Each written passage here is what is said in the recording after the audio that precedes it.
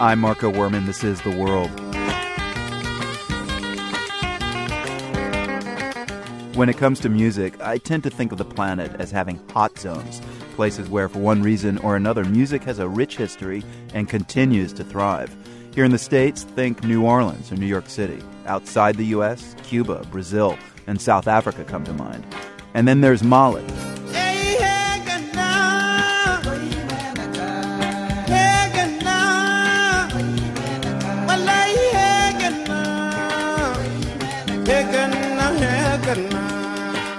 Mali produced the late guitarist Ali Farka Touré, whom we're hearing now.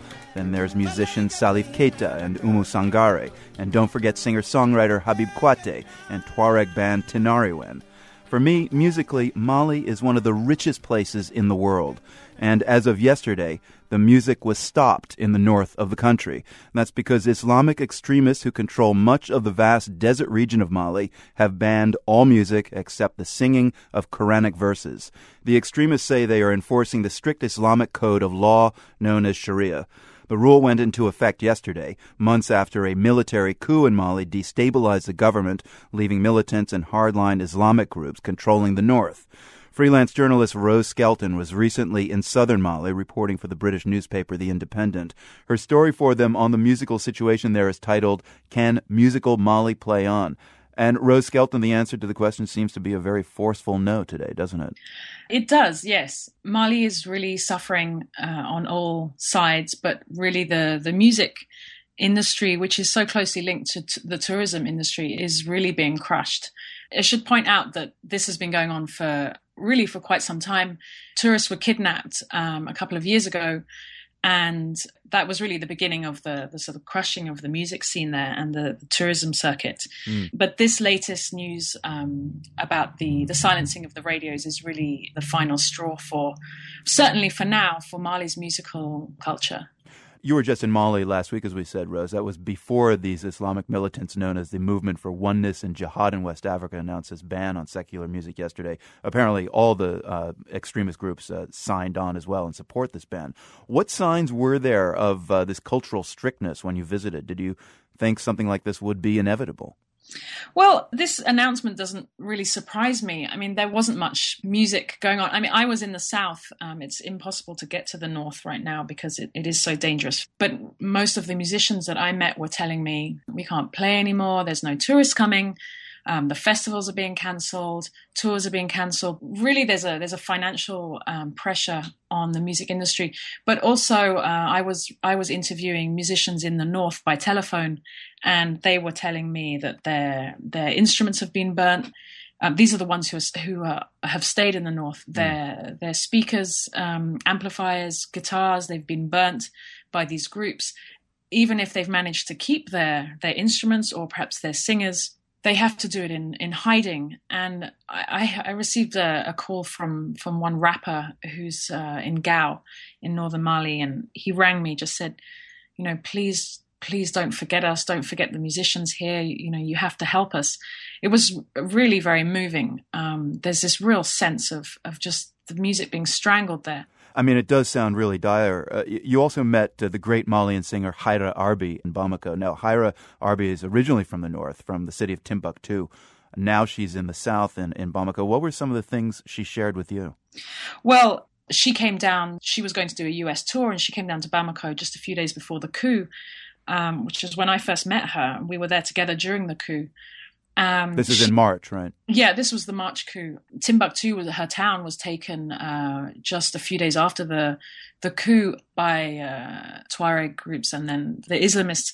So she's she's really a refugee. She's staying in a room which is a tiny 4 square meter room with a bed in a youth center that the government has sort of allowed her to stay in.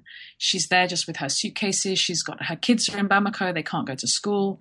She can't perform. All her instruments and her equipment is in Timbuktu. All her animals have died because there's no one to look after them. She doesn't know who's in her house.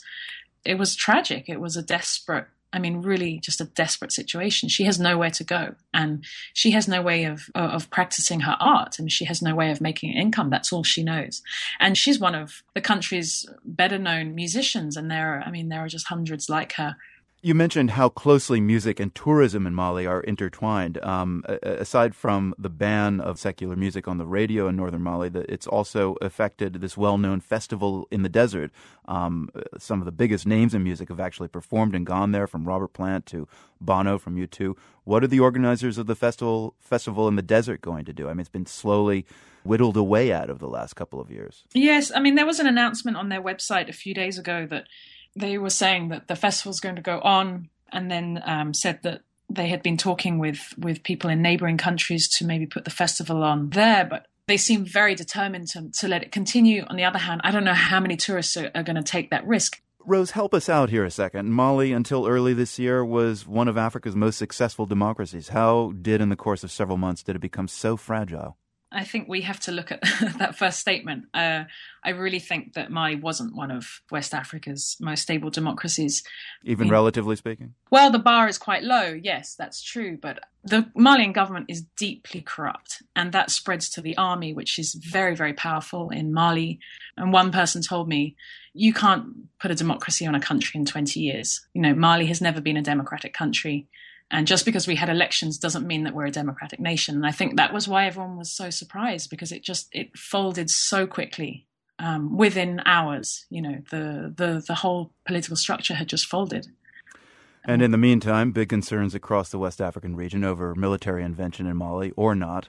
We'll continue to stay on the story. You can read the article Rose Skelton wrote for the British newspaper The Independent. We have a link at theworld.org. Rose Skelton, thank you so much. Thank you very much.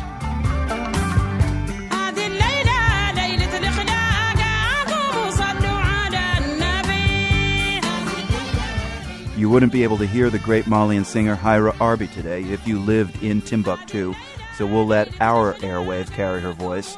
Here's Haira Arbi's song, Gumu. From the Nan and Bill Harris studios at WGBH, I'm Marco Werman. We're back tomorrow.